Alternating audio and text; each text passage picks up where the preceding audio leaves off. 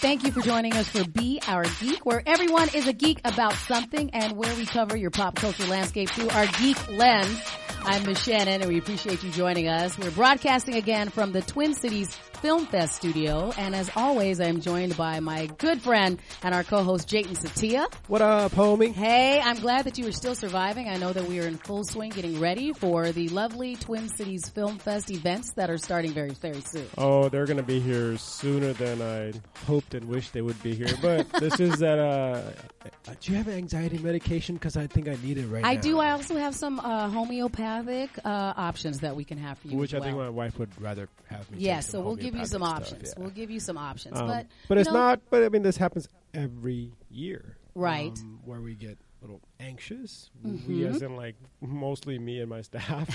Our gala's coming up in a couple weeks. Yes. Our festival's coming up in a couple months. Right. And as you know, and we'll kind of hint at this later, but I'm planning something very special between the gala and the festival as well, which is kind of giving me a little bit of anxiety as well. Because what we've learned about Jayton is he just loves to take on additional projects. I'm masochist. That's it, yes.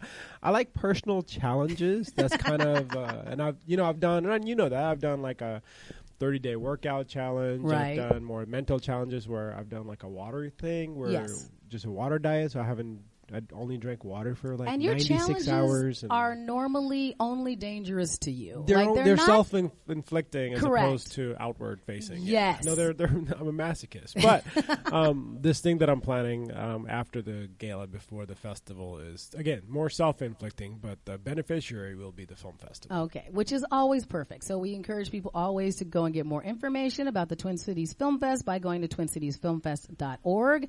And I have an outstanding movie topic that I want to talk to you about today. Sure. And we are, of course, going to be joined by our guest geek again. And this week we are going to talk to our guest geek, who is a food scientist. Yeah. Yes, so we are going to drop some fascinated with knowledge. Yes, MJ Kinney is going to be here very soon to talk to us about some food scientist language. And what I thought would be fun, because since she's so scientific in nature about the way that she thinks about food, what I wanted to bring in is I brought in a very non-scientific thing about food. I brought in the brand new, hot off the presses, 2018 official new foods guide for the Minnesota State Fair. Whoa. Yeah, so I'm very excited to see what she thinks about some of these new foods. You literally just handed, as you're talking, you just handed me this piece of paper, Yes. which is, I thought it would be one piece. I mean, it's just like a 5 Correct. pages of, like, I suppose, good food them, but yeah, like, new foods, where you can some find of them at this our stuff, Minnesota I'm State like, Fair. I'm like, what is an up north puff pastry? And we are going to cover that. So I want to see some things, if there's anything on there that you think that you will love, and if there's anything that really scares our food scientist, MJ Kinney, that's going to be on the show this week. But before we get to our guest geek, okay, Jayton, I want to talk to you because you are our film geek. As the executive director of the Twin Cities Film Fest, I'm sure that you are all abuzz with all of the changes that are going on over at the Academy Awards. Yes. One of our Oscars. Yes, since we are very, very excited about the pageantry, we're going up on our 91st Academy Awards. And so they did reveal a series of changes that are going to come in to play. And there's 3 in particular that I think have some major implications. And so you can tell me whether these make sense. So they're changing some of the things that they're doing. They're going to make sure that they shorten the telecast. So that is going to happen. They have a firm 3-hour, a firm 3-hour shortening of the ceremony. And then they are also going to set an earlier date for the ceremony itself. So they're moving it up. And lastly, they have added in a new category, and that is Outstanding Achievement in a Popular Film.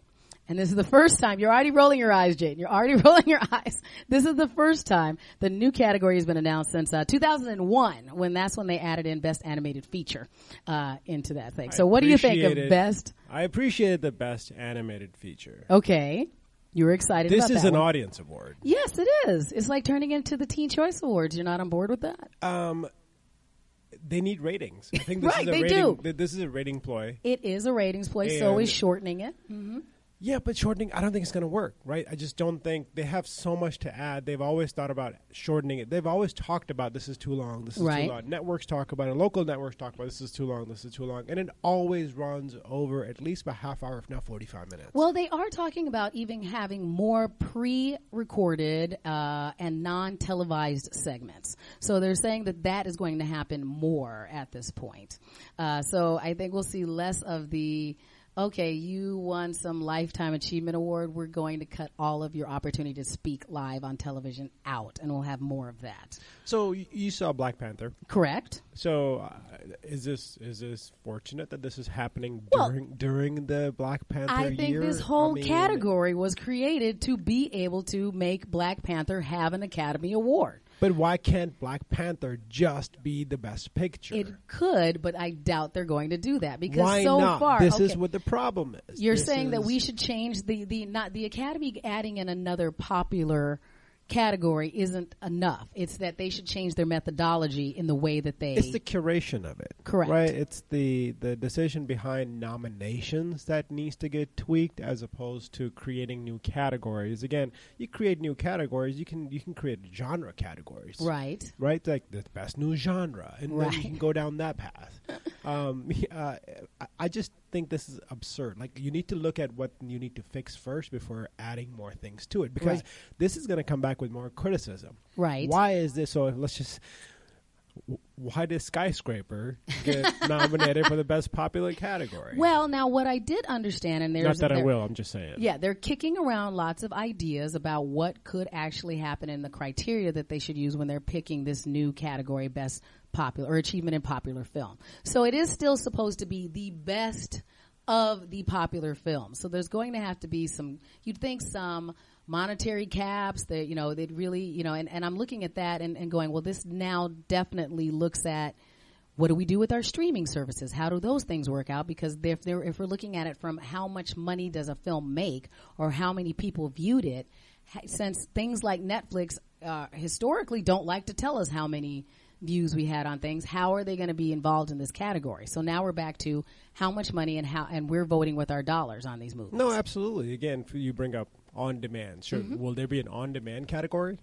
Maybe eventually. Best Amazon Prime movie. Best Hulu original TV show. Well, don't you think that this is very similar to when they went from, okay, we obviously need to broaden the scope of these and try and pick films that are broader in scope. So that's Yes. why they ended up going from 5 to 10. Yes. Right. So now they're And like, it look, a varies. lot it of could things. be 9, it could be 8. Right. But then they also don't broaden the directors. Correct. Right? We always come back to like, you have 10 films, but none of those 10 films, like, directors are a part of the conversation. Like, you're giving this particular film the best film, but you're not giving any nod to the director. Right. It's a team effort. So why are you constricting and not growing the other categories? Why are there only best 5 actors or best 5 actresses? Then you go down Right. the path of like, is actor and actresses, should they be just best performance? Right. And period. And so it's actors and actresses. And I think a lot of people would like us to get to that point, but we're not necessarily to that point. No, as we're a here to add more society yet. categories. Yes. And I do think it's interesting because when you come back to, you brought up Black Panther already, which we know that they are already vying for getting attention. And usually our popular films, the only time that we see them mentioned is usually for something like best sound editing Correct. or the Cinematography. best cinematography, Or- outstanding costumes, makeups, Exactly. all of the special all, effects. all well deserved, But right? I mean, they if do we're- put a lot of effort into And that. I applaud all of those people that put in all that effort. But doesn't it also make you think if we're trying to shorten it, those are also the categories that we know kill ratings. I love to see all this amazing special effects. Like most of the films that I am a big fan of is because they have great special effects. But do I want to hear the person who is in charge of those special effects give a speech and thank their mother / wife / kids for letting them do it? No. Right. No. And that sounds terrible. Nothing against them. But you don't want to hear them speak. They deserve the awards that they Yes. get. They deserve the recognitions that they are due. And I want the that's- film to be able to put up a little byline that says that it is best. It has an Academy Award, and it's won all these well, I mean, post things. Academy Awards, if it got any recognition, any kind of future marketing that goes along with it should absolutely recognize why this particular film deserves your attention, Right. your dollars, your on-demand views, is because it's gotten Academy Awards for the listed categories. Right. Just because you know what you're going to walk into. But that being said, no, I don't want to know who the best production Cinematographers. coordinator, grip person is. I'm sure they did an amazing job, and Right. nothing against them. Again, I work in independent film, Exactly. so those people make the film happen. But again, you're going down the path of this is an entire 24-hour run program. Then, like Right. Oscars at that point will just become 24-hour live cast. You can tune in whenever you want. Right.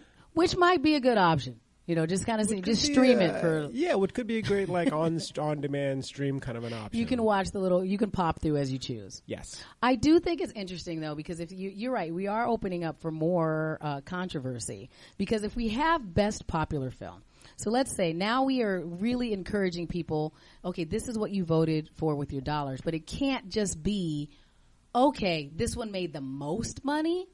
It's like, so how do we do it? Do we have to change? Okay, this movie's popular, but it came out really late in the season, so we have to go. Do you get more credit if you make a ton of money the opening weekend versus if it made more money over time? Yeah, how much did it do in the box office in your fantasy league and the movie league? Right.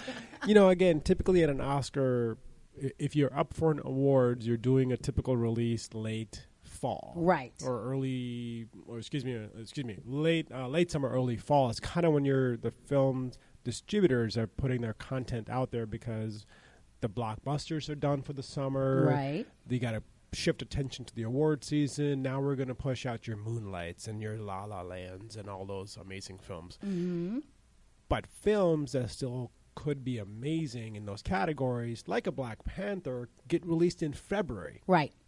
There's amazing film. The Get Out got released super early last year. Yes. And again, it made the qualification because it was a good movie. Right. So there's a little bit of that indie push that could easily happen earlier in the year, and I think those films all did deserve to be in the contention for come the fall. But so many of these movies, if you start adding into like they're even the not- indie films, so many of them, it's all still based upon how you market in order to get a nomination. Correct. In so the much, Academy it's Awards. millions and millions and millions Right. of dollars that get put into the backstream dollar revenue Mm-hmm. for Oscar nomination and pitching and dinners and Right. You mean stars talk about how that actually is more work than the actual movie. It's Right. actually shaking hands with the Hollywood Foreign Press and the Film Academy members, and not that they don't want to. They, of course, they're up there for an award that is the most coveted in their industry. Right.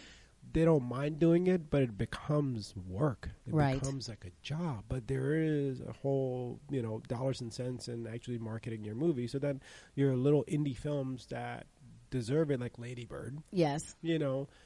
does well, but it can't compete against A Shape of Water that's coming in from, a different studio. Right. And I'm also impressed now if I feel like we're already going, okay, this category was made because they know that they should give props to Black Panther.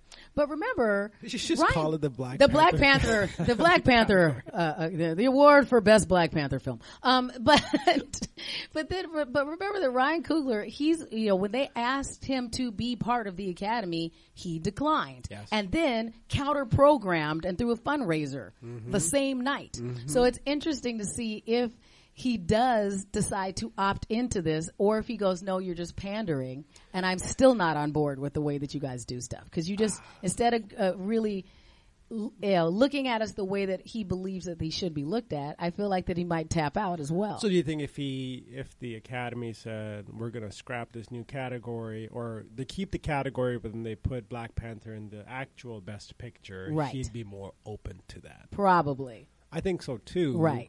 And I think he may actually retract the film if they put it in the Best Popular Film. Yeah, he Which might go, I actually I don't hope want that your made-up actually happens. statues. That actually gives credibility to the content and what that movie was truly about. Right.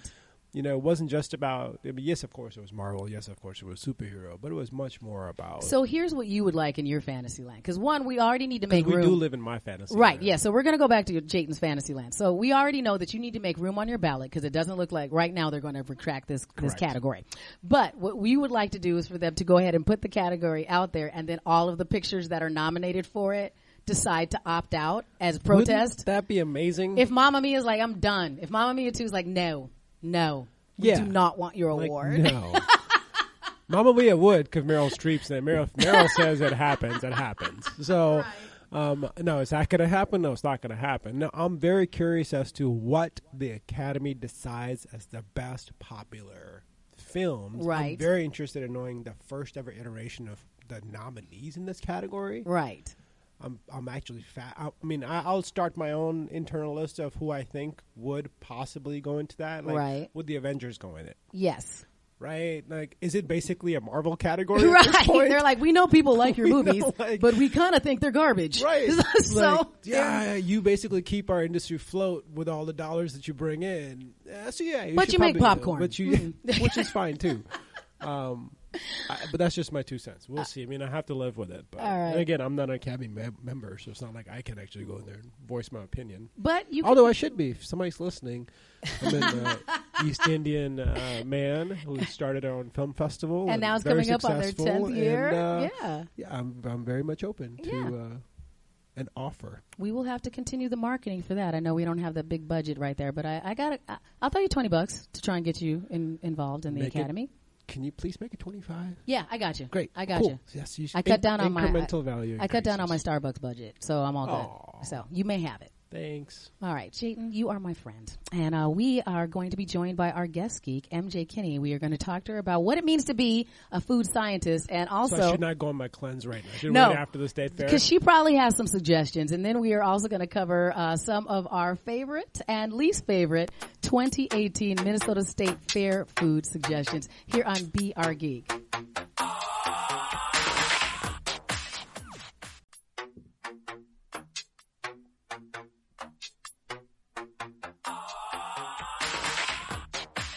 Welcome back to Be Our Geek, broadcasting from the Twin Cities Film Fest studios. I'm Miss Shannon. Jayton Satia is here. And Jayton, it is now time to bring to the microphone this week's guest geek. And you're going to love this one because we like it when people who are smarter than us about very specific topics come into the room. Like, we know lots about comic books and movies, but sometimes you need to talk to people that know things about that help you in real life, right? Yeah, and I'm fascinated by this particular, first and foremost, category in the industry. Like, right. There's so much happening in this industry right now that I think we need a little truth bombs to be dropped on us right now. Right. And so bringing in the truth bombs, our guest geek this week is MJ Kinney, our food scientist guest geek. Hello. Hello. It's great to be here. Thanks for having me. So we really appreciate you. And we took some time going to the website. So your website is fairscience.com, and that's fair, F-A-R-E, fairscience.com. And you have lots of great tips, tricks, and just tell everybody a little bit about what it means to be a food scientist and what you do on your website.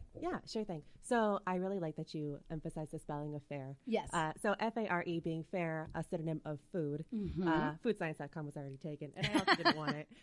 But fair also come to find out after doing a Google search means free and open to the public. So I wanted to create a platform that would be approachable to the general public on the topic of food science or the topic of food. Right. There are so many, as you know, conspiracy theories out there, right. discrepancies, conflicts of interest, and people, I want them to have the platform to go on to my blog, read about things in the food industry, understand it from a food science perspective, and then feel free to put in their questions and, feedback. So tell us a little bit about your background. Like when you were growing up as a young person, where you sit there and go, you know what, I'm going to be a food scientist one day. I was pretty certain I was going to be like a vet because I was obsessed with my cat, which is funny and very timely because I recently became a cat mom, my first pet in the adult welcome world. To the fold. Yeah. Yes. Mm-hmm. I spent way too much time that I'm willing to admit, like researching cat food Yeah. litter boxes. But Well, there's a lot of varieties. there Yeah. are. Mhm. But in bringing it back to food science, when I was a kid, I think the closest thing that came to food was my alphabet cookbook. Okay. And I think that made me kind of like a punny person. When I went into my field, I wore the food scientist hat, and then I wore the technical sales hat, and then I wore this marketing hat. Right. And people were just getting a kick out of when I first entered the industry. I was working for a pea protein manufacturer. Yes. There are a ton of puns to be had with the word pea. Is there Oh my really? goodness! Okay. My signature was happy, whatever the day of the week was, and it'd be like HAPP. Good thing Right. my 4-year-old Right. is Yeah. here right So now, I yeah. think like that alphabet cookbook, while it was like an introductory to making food for myself, it was also like, kind of like this punny like play on words. Right. But that play on words is very helpful because it gets people fascinated or interested. Absolutely. If The people laugh, conversation you can, going. Yeah, pull them in a little bit. And you do really make sure that you talk about different functional ways that people can get more involved with how their food is created, where it comes from, and just get a little closer to it. Because it does seem like, from your perspective, MJ, that so much of what we do is so distanced from what we actually eat. Yeah, the topic of transparency, I think, is bigger now than it ever has been. Right. And so really understanding where your food comes from while we're getting there, I think in the mind of any food scientist, specifically in the field of quality assurance, and there are so many little divisions within the field of food science, but people in quality are looking at it and they're like, we'll never really hone in or own transparency, because Right. suddenly you're talking about, where does this one ingredient grow? Yes. Where is it manufactured? Where is it packaged? These sometimes occur at all different facilities. Right. Is there a conflict of interest for you when you're talking about where it's grown, where it's manufactured, where it's processed, with companies that are out there producing these items? And as a food scientist, are you more aware of, walking that line of not pissing off anybody or any specific company or any specific? Is there a big brother out there looking for you in the food scientist industry? True, right? I mean, you want to be as transparent as possible, yet also not want to not necessarily kill your own career, but want to be truthful, yet also be respectful Right. as well. So is that Well- something you're dealing with? Or Oh, yeah, for sure. I think before I started blogging, I mean, there were so many things that I wanted to talk about. And there were so many things I was like, if I ever said this in the wrong way, it could piss off a lot of people. Right. But I also believe that if you ever want to attract attention to yourself and your message, you have to you have to go against the grain a little bit, Right. And maybe even a lot of it. So as far as potentially pissing people off, I think it would be maybe in this area where people just don't know what they don't know, and then suddenly you bring that area to their attention. They're like, "Oh, I never thought about you bring that." the to spotlight even back ask on about and it. then have an actual dialogue behind it. Yeah, I mean, it's for me. It's so we would say, I would say, if my wife was here, she would concur. But majority of our household food that we bring in is organic and or certified and or we know exactly where it comes from. So it's that transparency. How much education is required still in the minds of just individual households? Obviously, income has a lot to do with it. Your social upbringing has a lot to do with it. Your culture has a lot to do with it. I'm Right. Indian. I was born in India, so now I'm trying to shift my mom into more of that conscious effort on even, yes, of course it comes from the Indian grocery store, but where was it actually made? Right. So I think she's appreciative of knowing that I care, and that's what I want to ingest. So I think she's changing the way she's cooking food as well, which is great. But that's been years in the making as opposed to, hey, mom, just do this. Right. So talk about the conversations that you as a food scientist would like to have and then making that impact, knowing that there are all these other things to be considered in Right. changing somebody's habit.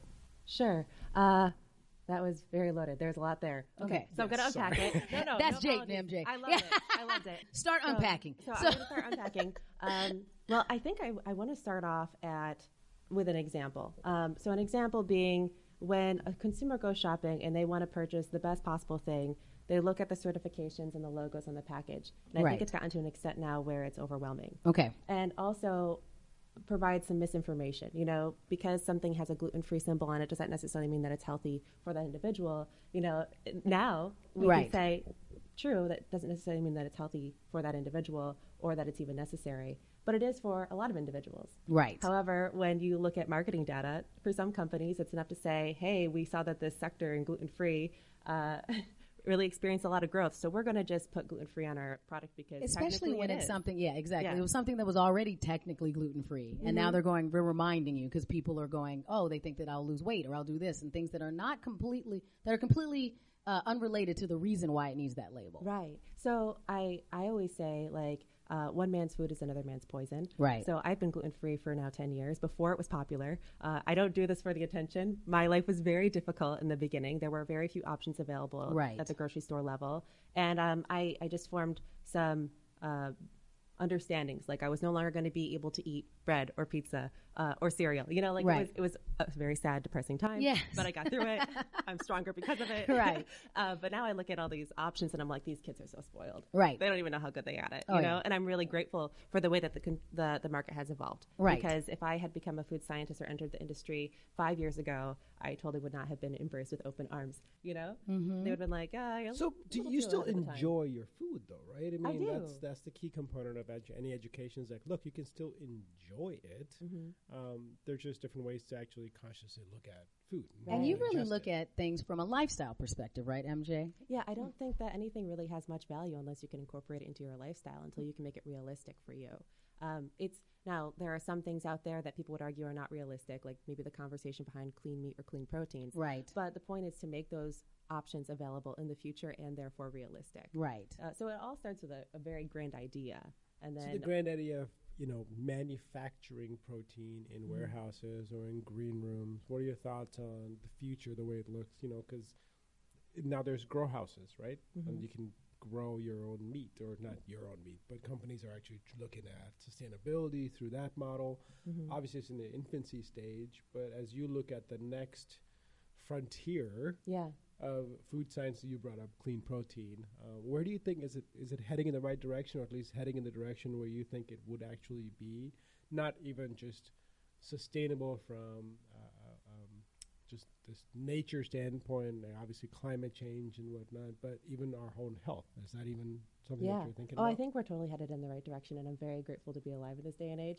I mean, I'm just grateful to have things like Amazon, right? That Right. alone is like, wow, it's so good to be alive. But when I look at my industry, I'm like, wow, it's really headed in the right direction. And just think about kind of like the history of food, right? Like once upon a time, we had our own farms, or a great majority of the American population did. We're self-sufficient in many ways, bartered for our other goods. And then somebody wanted to start a business, right? Right. And they're like, how do I possibly sell a product that people already know how to make themselves? Because people really didn't care much for their time in relation to how we are today. Right. In relation to how we are today, we have calendars that we monitor 1 to 2 weeks in advance, right? But, Yep. So I think like I used to have this mindset that some of these companies were almost evil for inventing certain products and making them available to the public, almost as if they knew how bad the effects were on people's health, right? Right. But that's not necessarily the case. It could also be that they had no idea how to make a Snickers bar. Right. And then one day Absolutely. this magical treat showed up and people were willing to buy it because they're like, I have no idea how to make something And I don't like want to this. make Right. it. It's available. And it's available. Right. Right. Oh, and it's affordable. It tastes great. So the conversation of food is really just one it continues to evolve and change as we gather more information. So maybe there were enough Snicker bars among other products like Doritos Right. that made it into our everyday lifestyle that it was like, we've got a problem and we're seeing this problem emerge in the form of obesity or type 1 and type 2 diabetes. And so now the conversation on food is about functional foods. But Right. just 5 or not even years ago, it was about low fat, low sugar, and not so much low sugar. I would say low fat, low carb. Right. And so we're trying to figure out what is the black and white solid fact here of what's going to be good for my health. And Right. I wanted to just tell everybody that one man's food is another man's poison. So what could be right for you is not right for me. Right. I don't know if you are like gluten sensitive or gluten intolerant by any means.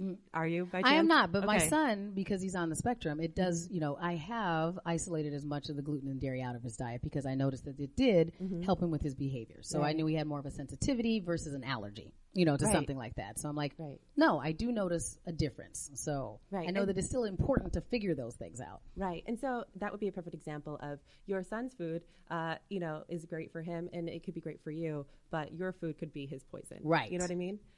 So that's So do probably you the recommend biggest people take-home like message. doing like elimination diets where you just, you don't know if you're sensitive to something or how it actually adversely affects your body or if it doesn't, but you just eliminate it from your diet for like a month or something just to see? Or is it Mhm. better for them to Right. actually go to like a neuropathic doctor Yeah, and like, what do you get tested recommend, to like, see if they're from- sensitive? How do I don't know what I don't know. So for Right. you to say one man's food could be your poison, how do I know that? Right. Well, I guess if you really wanted to know it, you could see your doctor, get some blood work done, and then have an official allergy test. But in my experience, what happened for me was I was in college, and I was, of course, very busy and studying. And my diet at the time was like a box of cheddar bunnies a day. It Right. was so bad, but it was Mhm. just like this snack that was convenient. And this is just as I was like coming to the conclusion that They there was made it something- and it tasted And you're like, good. Very this, You- seriously you they're didn't like, wrong. wanna these are make the it? organic ones too. It's like, Right. because you do trick yourself into thinking that things Yeah. are good for you because you're like, well, it's not the regular over the counter ones. These are the specialty ones over here in the nice section. That's right. That's right. Right. And actually, at the time, I remember seeing like the marketing on that product was 70% organic ingredients. And I mean, even as a food science major, I didn't really fully understand why organic was necessarily better than conventional. It's just Right. a part of the story. At the very least, you know that you're happy to support organic farming and more sustainable farming methods, right? But what does that mean for your health? So for me, by the suggestion of my sister, thank goodness, she had said, why don't you just try going off of wheat for Right. 5 days and see what happens? And of course, it was very hard day 1 and 2. Day 3, you're like, oh, I can power through for 2 more days. Right. And 5 days off, and then you introduce it to yourself, you may realize that you have a problem. Right. And so, Absolutely. yeah, for me, it was very, very obvious. And so it was me slowly but surely cutting wheat and other grains that contain gluten out of my diet. And 10 years later, here I am. And I have options. I mean, it is hard for me to eat out. And I used to get very anxious and angry with my circumstances because Right. if you're out all day running errands and you're like, I can't find a gluten-free option, I'm going to starve. Not Right. really in the first world country that we live in, but I was just But like, now I'm hangry. yeah, and now I'm hangry. So if anyone has that story, as well, I would just say view it as an opportunity to fast. Yeah.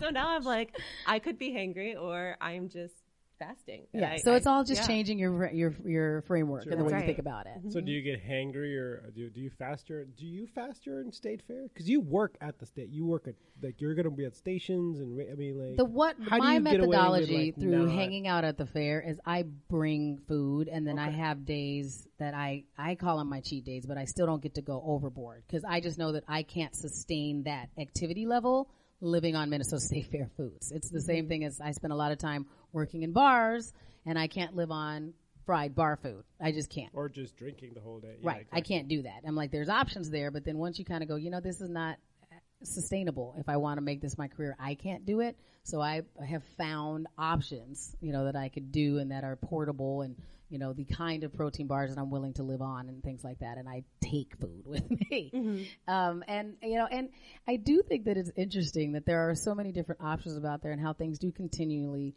morph and change. And I always think the thing that I find is interesting about the food industry is things that I grew up with in the neighborhood that I grew up in that I consider like poor people food is what I call them, like the stuff that we used every part of the animal, like you kind of thing. And so now they're gourmet. Kind of thing. If you go someplace and you get oxtails, I'm like, my grandmother used oxtails and that was it was inexpensive. And now these things have become, very expensive. Or I remember we had a pomegranate tree in our yard or bush, whatever you call it. So we had pomegranates all the time. So the fact that that's something so expensive now, it's so hard to fathom those kinds of things, for me. But it's interesting watching things absorb. And I want to get more, because I know that you are very plant forward, right, MJ? Yeah. And I like that you said plant forward. Yes, yes. So you're very plant forward. But we did bring up protein, and so I wanted to bring up the new fad in protein. Yeah. So are you both familiar with the cricket farming that is going right now? I'm not actually. Oh, okay. So then I'll let MJ fill us in. But that's what to me, that's one of the new hotnesses in the protein world. Yeah, I mean, it's been going on, I want to say, I've been aware of it for the past 5 years. Okay. So cricket protein or just insect protein, you look at insects and you say, hey, they have a pretty good source of protein. And When you're like naked and afraid, you can use that. yeah. So, I mean, I was personally curious about it, but the marketing message behind insect protein was comparing it to another animal form being, hey, instead of beef, chicken, or pork, why don't we substitute some of our protein needs with insects? Because it goes back to your sustainability thing. We're like, does. okay, you need a lot less land, a lot less water, a lot less resources to farm this same amount of protein in crickets. And I was very curious about it. I'm not a fan of cricket or insect protein. Have you tried it? I have. But it's not so much the taste that bothers me whatsoever. I think that you can eat a lot of products and not even know what's in there. And, right. You can disguise it with chocolate yes. or peanut butter, or whatever the case. But for me, when I look at insect protein, I did a little research project at the University of Florida with their School of Entomology. And I was just personally curious as a food scientist how to scale insect protein. Okay. And come to find out, crickets, among other insects, are cannibalistic. So when you put them in crowded conditions, they're not happy. Okay. They actually tear each other apart. Okay. Spider farming is an example not to be utilized for protein, but to be utilized for silk. Okay. But when spiders are in crowded conditions and very stressed out, they attack each other. So I understand that it could be a way to prevent water pollution and be better to the environment in comparison to animal proteins. One of the obstacles being, will consumers eat it? Right. When we have if I see a cricket, I freak out. Do I want to eat that cricket? But aside from that, I look at it and I say, this isn't a much better animal welfare story. Right. Because you're actually killing more lives to create the amount of protein that's equivalent to what you would need in a serving of beef, chicken, or pork, etc. And back to your previous statement where we were talking about that transparency and things. I know that there's been a number of stories recently about the way that even our organic milk is created and how a lot of these smaller farms are now having, troubles because now there's organic versions that are still the big box variety of dairies that are out there. So was that involved in the conversation of things that get mislabeled or how we think the things are transparent, but they're not really? Right. So I'm going to bring up the field of quality assurance. Okay. When you look at food science, it's a very huge field.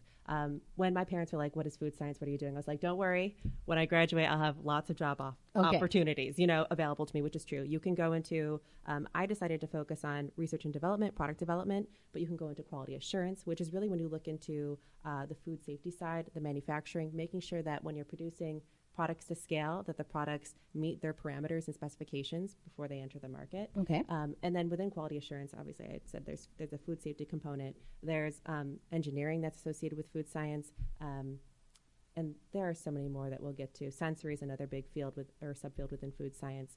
But the quality assurance part is where you take a look at all of the verifications in place for the companies that you're working with, and you make sure that you check your T's and dot all your I's. Right. So this is maybe kind of like, fact or faux. When people look at small food companies and they want to get behind their mission, I would argue not that small companies are bad whatsoever, but when you look at where the safest, most reliable food comes from, it actually comes from very large companies. Okay. So I want people to think of because they have the resources to be able to. That's right. They have the resources available to them. They also, when you are a company of that size, have maybe more to lose, or your reputation's on the line. Yeah, absolutely. you have your reputation. You have your lawsuits, right?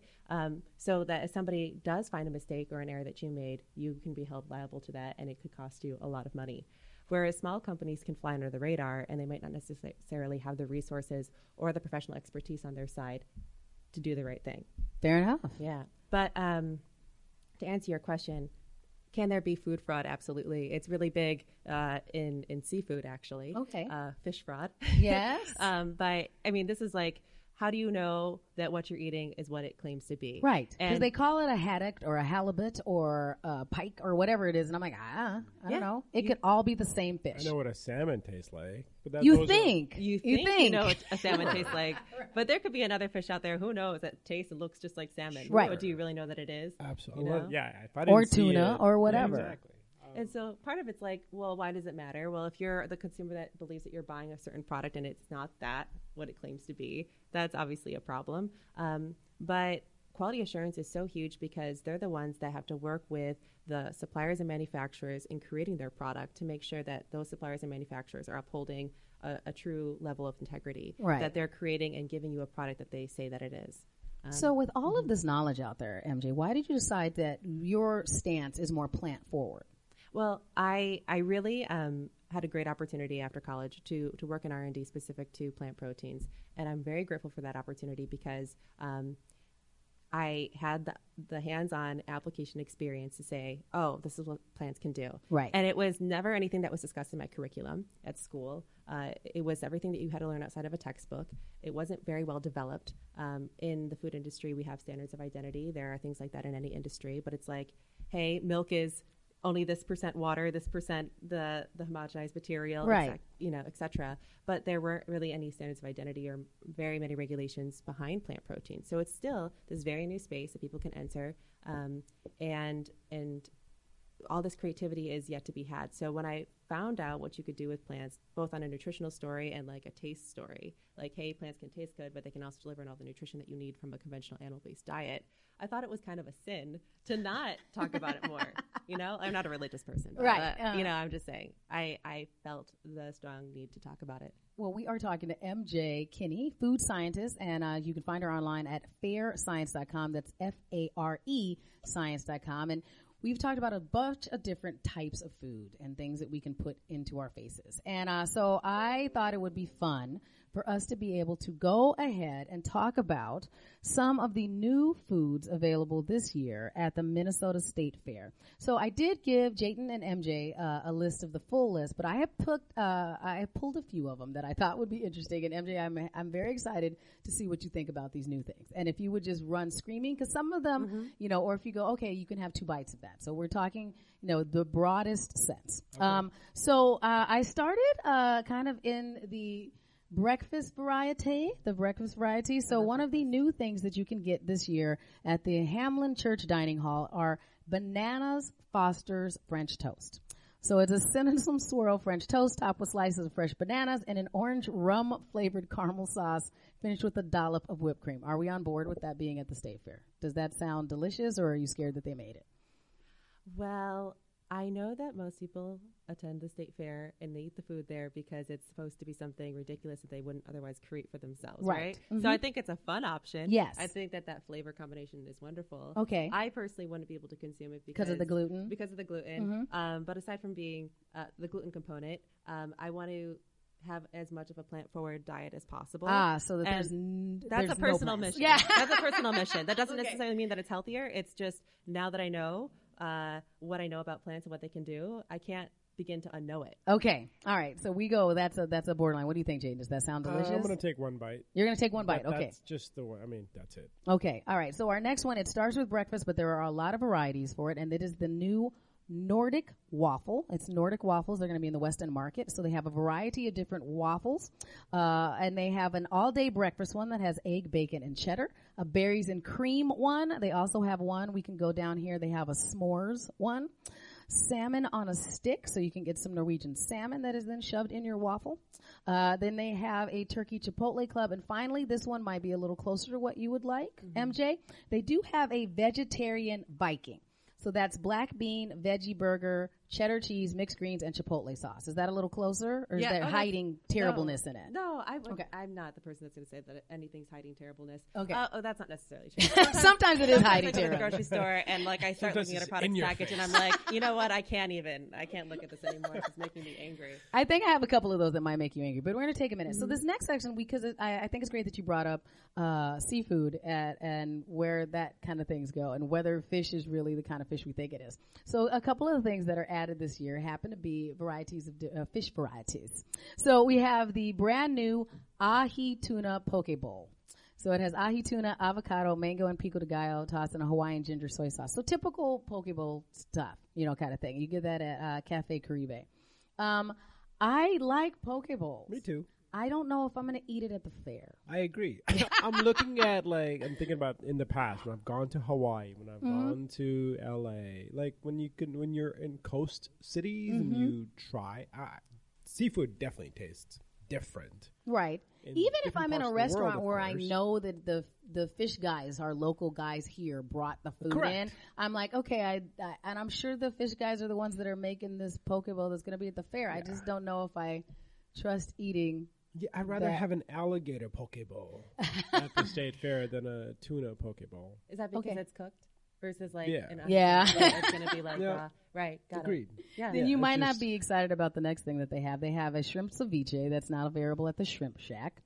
That's fresh shrimp, which I'm like, what's fresh when you're at the Minnesota State Fair? It's not like they're going to have a tank, with fish living. Martha's cookies are fresh. Yeah, that's true. But I'm like fresh shrimp, not so much, but fresh shrimp, cucumbers, jalapenos, onions, all tossed in a citrus lime juice. Again, I think I'm a little scared of shrimp ceviche at the State Fair.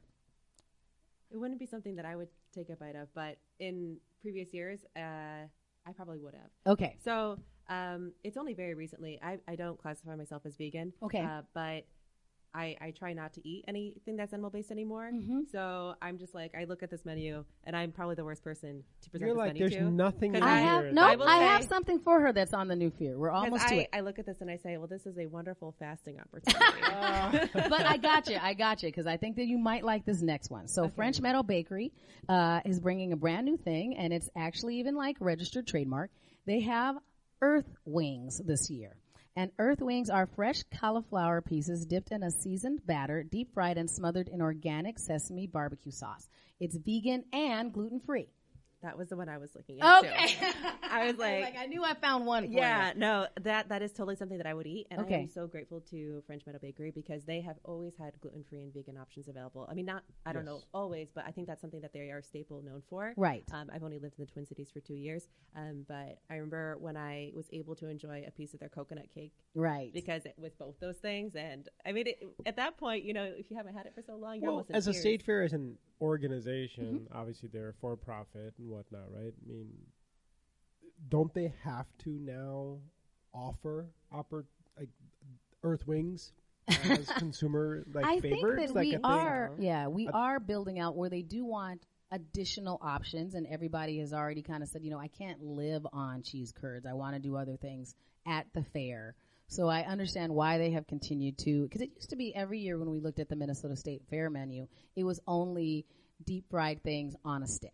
And you do still have some of those really fun things that you're like, I don't even know if that's going to taste good, and we're going to get to a Well, couple now it's of a those. marketing thing. Everything's Right. on a stick. Right. And so to have some of these, no, this is all fine. I'm good with it. And so I think that's fun. Like, I think this next thing, I would try and eat this. We know that a lot of people are a big fan. If you go to the big corn booth, they have that, but now they have a different variety of that at Tejas Express. It's called wood grilled elote.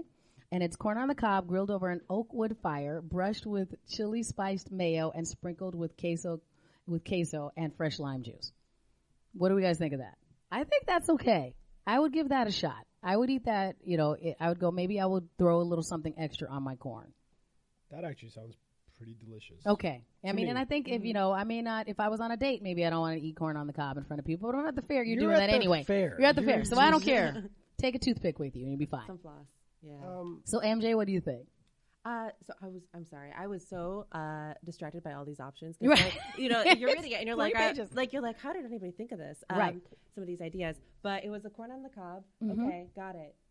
Yeah, with chili spice mayo. I mean, that is probably something that I would eat. Okay. It does have cheese. It does have mayo. But okay, so when I look at these things, I Mm-hmm. say, hey, you can make mayo plant-based, and you can make cheese plant-based. Sure. So I'm ready just for it to happen and for it to become mainstream. Fair enough. So So you're that's saying available you on want this to open market- up a or- little I'm sorry, booth what's that? at the? You want to open up a little booth at the state fair? Oh, don't I you? think it's far too late, but I probably should have worked on that. Yeah, like no, 6 you got months time. ago. Next year, we'll help you do it next year. Because Okay. there's a State fair lot of comes back other every things. Yeah, there's a lot of things that you would eat. Like they have a turducken sausage sandwich that is coming up this year. That's one of the new things. And turducken is always a fancy thing. But I think all sausages are basically what turducken is. Because isn't most sausage, it's usually a combination of a bunch of things all ground up. So Has there ever been like a cricket thing, or like when you talked about insect farming or whatever? Well, you know what? Is that Not at the fair, but my friend Tina Rexling from T-Rex Cookies, she has made, back to what MJ said about putting it in chocolate, she does have, it's called Chocolate Chirp, available periodically over at T-Rex Cookies. So it's, it's chocolate. It's basically a chocolate chip cookie with crickets in it. So you wouldn't necessarily even know. Like whenever I do decide, like I took some to some friends of ours. I'm like, by the way, there's crickets in it, because I wanted to tell them, because it really just has like this nutty flavor to crunch it. Like to it, if you put not even any crunch to it, it really just kind of tastes like, you're like, what is that nutty flavor? Is that sunflower seeds? Is that what? And then you would find a leg occasionally, and you would think that I just brought in toxic cookies. So I need to tell you, no, if you find anything, it's supposed to be in there. it's a cricket. Interesting. But you barely notice that it's crickets. Sure. Yeah, so you barely noticed. The next thing that you will notice, like this one is one of the ones that I don't know if you're going to be on board with this, and they're calling it a barbecue split, a BBQ split. So Mama D's, which is one of the vendors that's going to be part of Midtown Global Markets experience. Midtown Global Market kind of rotates through some of the other restaurants that they have there. So what is in the barbecue split instead of a banana split?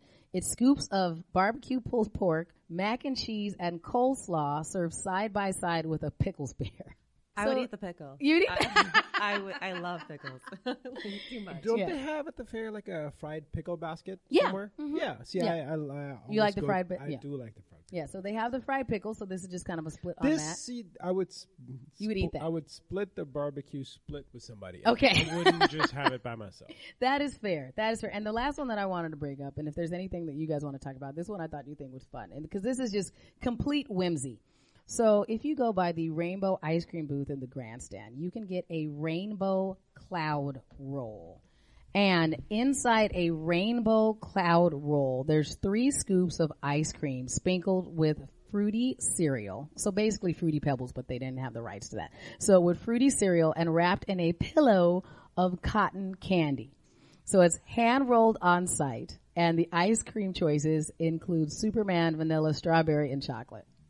That's insane. Yeah.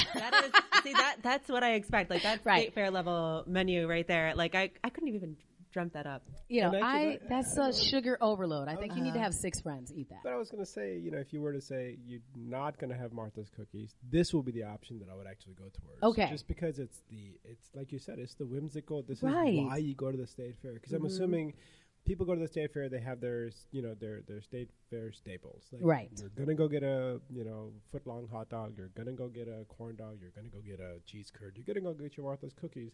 But what are those 3 things that you really just want to try Right. with your friends and family? It's be like, we're not going to get 10 of these. We're going to get 1, and we're all going to take a bite of it. Right. I mean, and I did add that onto my list of something that I was willing to try this year. And there's just some other things that are just kind of interesting, like a messy Giuseppe, which is just a bunch of like seasoned ground beef and pork sausage. And just, I'm like, okay, I'm on board with trying the messy. I do cheese curds every year. Let's do something else. Or, O'Gara's new spin on tater tots, where they're putting like sauerkraut and a bunch of other stuff in them. Corned beef and sauerkraut in it. So, I do think it's, sauerkraut. yeah. So, I mean, what do you suggest? Like, I mean, obviously, if we're going to a place like the State Fair, we're going there for the pageantry of it. So, now that we do have these additional options, and so for somebody who is so educated like yourself, MJ, how do you enjoy some of these type of events? Or how do we go, well, I still want to feel like a person that's doing the good work of trying to be in this framework, because I know, but I'm at the fair and I want to have a good time. I probably would look at some of the other festivities going on at the fair Yeah. aside from the food like scene. concerts Which and is- stuff. But okay, so like when I look at this, I say as a food scientist and just probably as the perfectionist that I am, like it can be better. Yes. So one day, hopefully not too far from now, I hope that when you look at any of these meat options, that it's trademarked to some clean meat, clean protein company. Okay. And so what I mean by that, for anybody who's not familiar with clean protein and clean meat, is without the animal, imagine if you could, without causing harm to the animal, regenerate their tissue cells, their muscle tissue, so that okay. you could 3D print or even just grow the muscle that you love and enjoy, There that you go. you see as meat. So Beyond Meat is a plant-based company, but Hampton Creek, which is now known as the company Just, has an awesome video out there. If you type in Ian the chicken, where Ian is this happy chicken walking around, where they took a swab of his skin cells and were able to grow his muscle tissue and enjoy chicken nuggets from Ian the chicken without causing See, the death that's of Ian. the future. And It's the that's- future, But but that's also the future. present. But don't some people, I know that you see some pushback every once in a while where people start going, okay, now we're to the Frankenfoods type thing. You're like, should we do that? And when is science going too far? Like, when do we get to that Soylent Green thing? I'm like, sorry. where The we stuff that can't you're trust eating it. in Taco Bell, you think that's beef? You're already there. You just don't know about it. Right? It's like you're already there. The things you don't know about, you're already consuming. So when I literally tell you this is being processed in a can, you've been eating that for the last 10 years of your life. But they wrap it up in this goodness of Doritos, Locos, Tacos. Yeah. Which I actually had some last night because and I'm very food conscious. And you still ate it. But I ate it because I wanted it. Right. Right, but I also knew exactly what was in it, and I was very conscious of the fact that I was going to consume that. But I also consumed tons of other stuff. But to your point, is being educated about it and not being pissed off about. You can only control what you can control. So you can control what you can learn. So learn. Yeah. So we're going to look up Ian the chicken and see about the happy life that he is having because we are eating protein that is based from him, but not actually him. So we're going to go look for that. And what else do you encourage people? We'll send everybody to your website, MJ. But is there anything else out there that you're going? Here's my starter lesson for everybody, for people out there. Here's something else you should watch. Just kind of start yourself on the journey. Oh, okay. So when I look at the future of the food industry, what I was getting at earlier is we're now in this area called functional foods. Okay. So when I say that everything on this menu could be made better, it's if we're concerned about sugar, well, we can create new ways to create sweetness that don't harm your body in the way that this so-called natural sugar does. Because when you go to Hy-Vee now, there's even a sign up there that says functional foods. Okay. Oh, wow.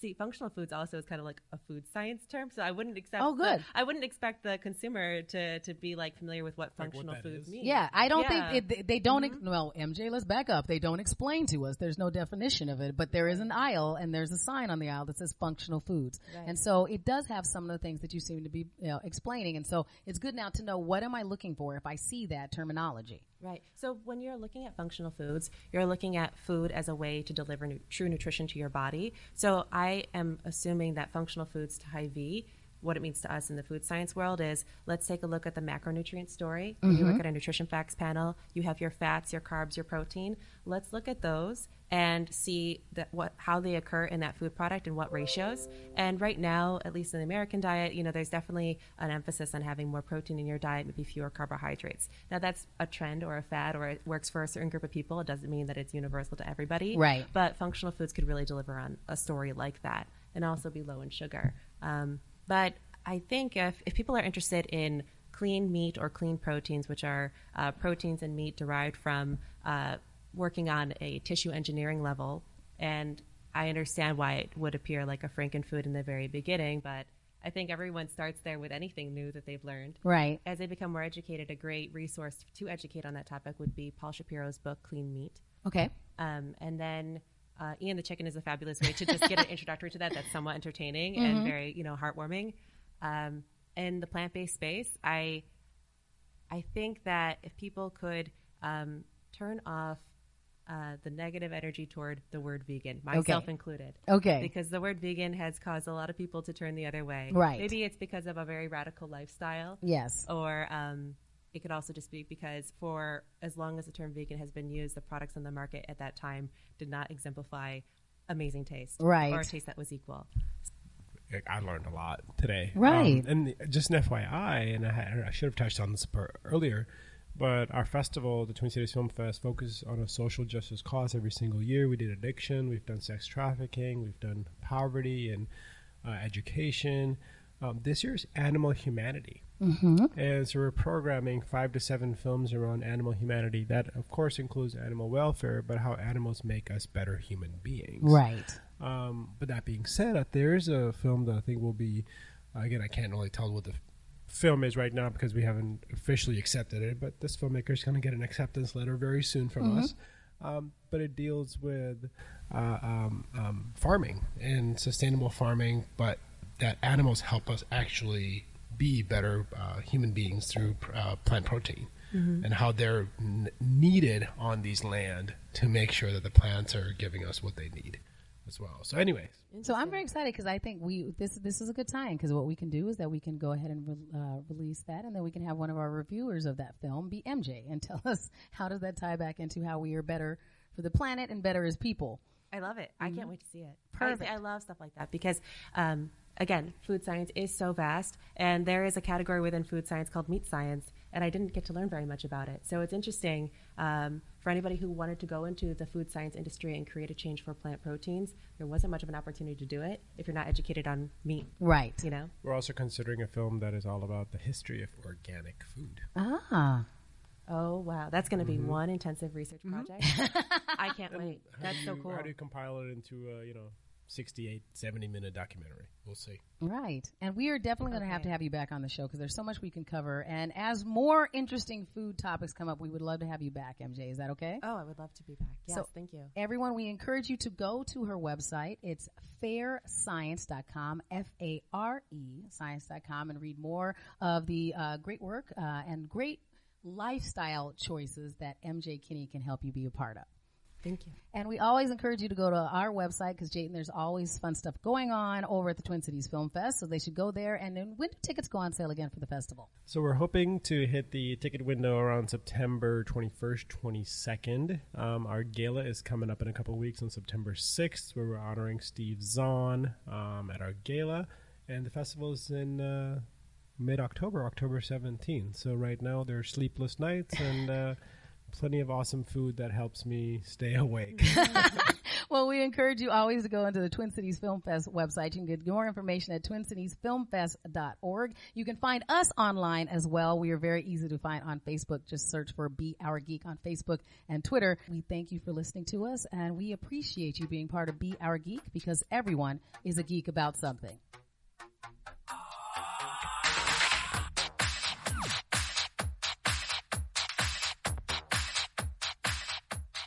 To be your best every day, you need proven quality sleep every night. Science proves your best sleep is vital to your mental, emotional, and physical health. And that's where the Sleep Number bed comes in. And let me tell you, ever since I've had it, my sleep IQ score is just going higher and higher. And did you know 8 out of 10 couples say that one of them sleeps too hot or too cold? Science tells us regulating your sleep temperature leads to higher quality sleep. For many couples, temperature struggles are a real challenge. So here are some tips to help you both sleep just right.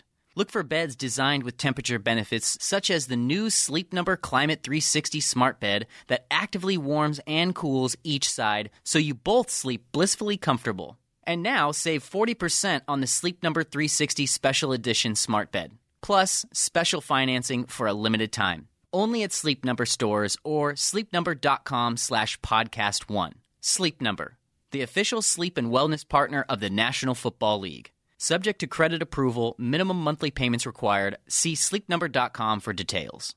Grab a 30-day free trial of Live by Live Plus, and you'll get unlimited skips, commercial-free music, and all of the podcasts and live streaming events you can handle. Visit livexlive.com/podcast1 to learn more and start your free trial.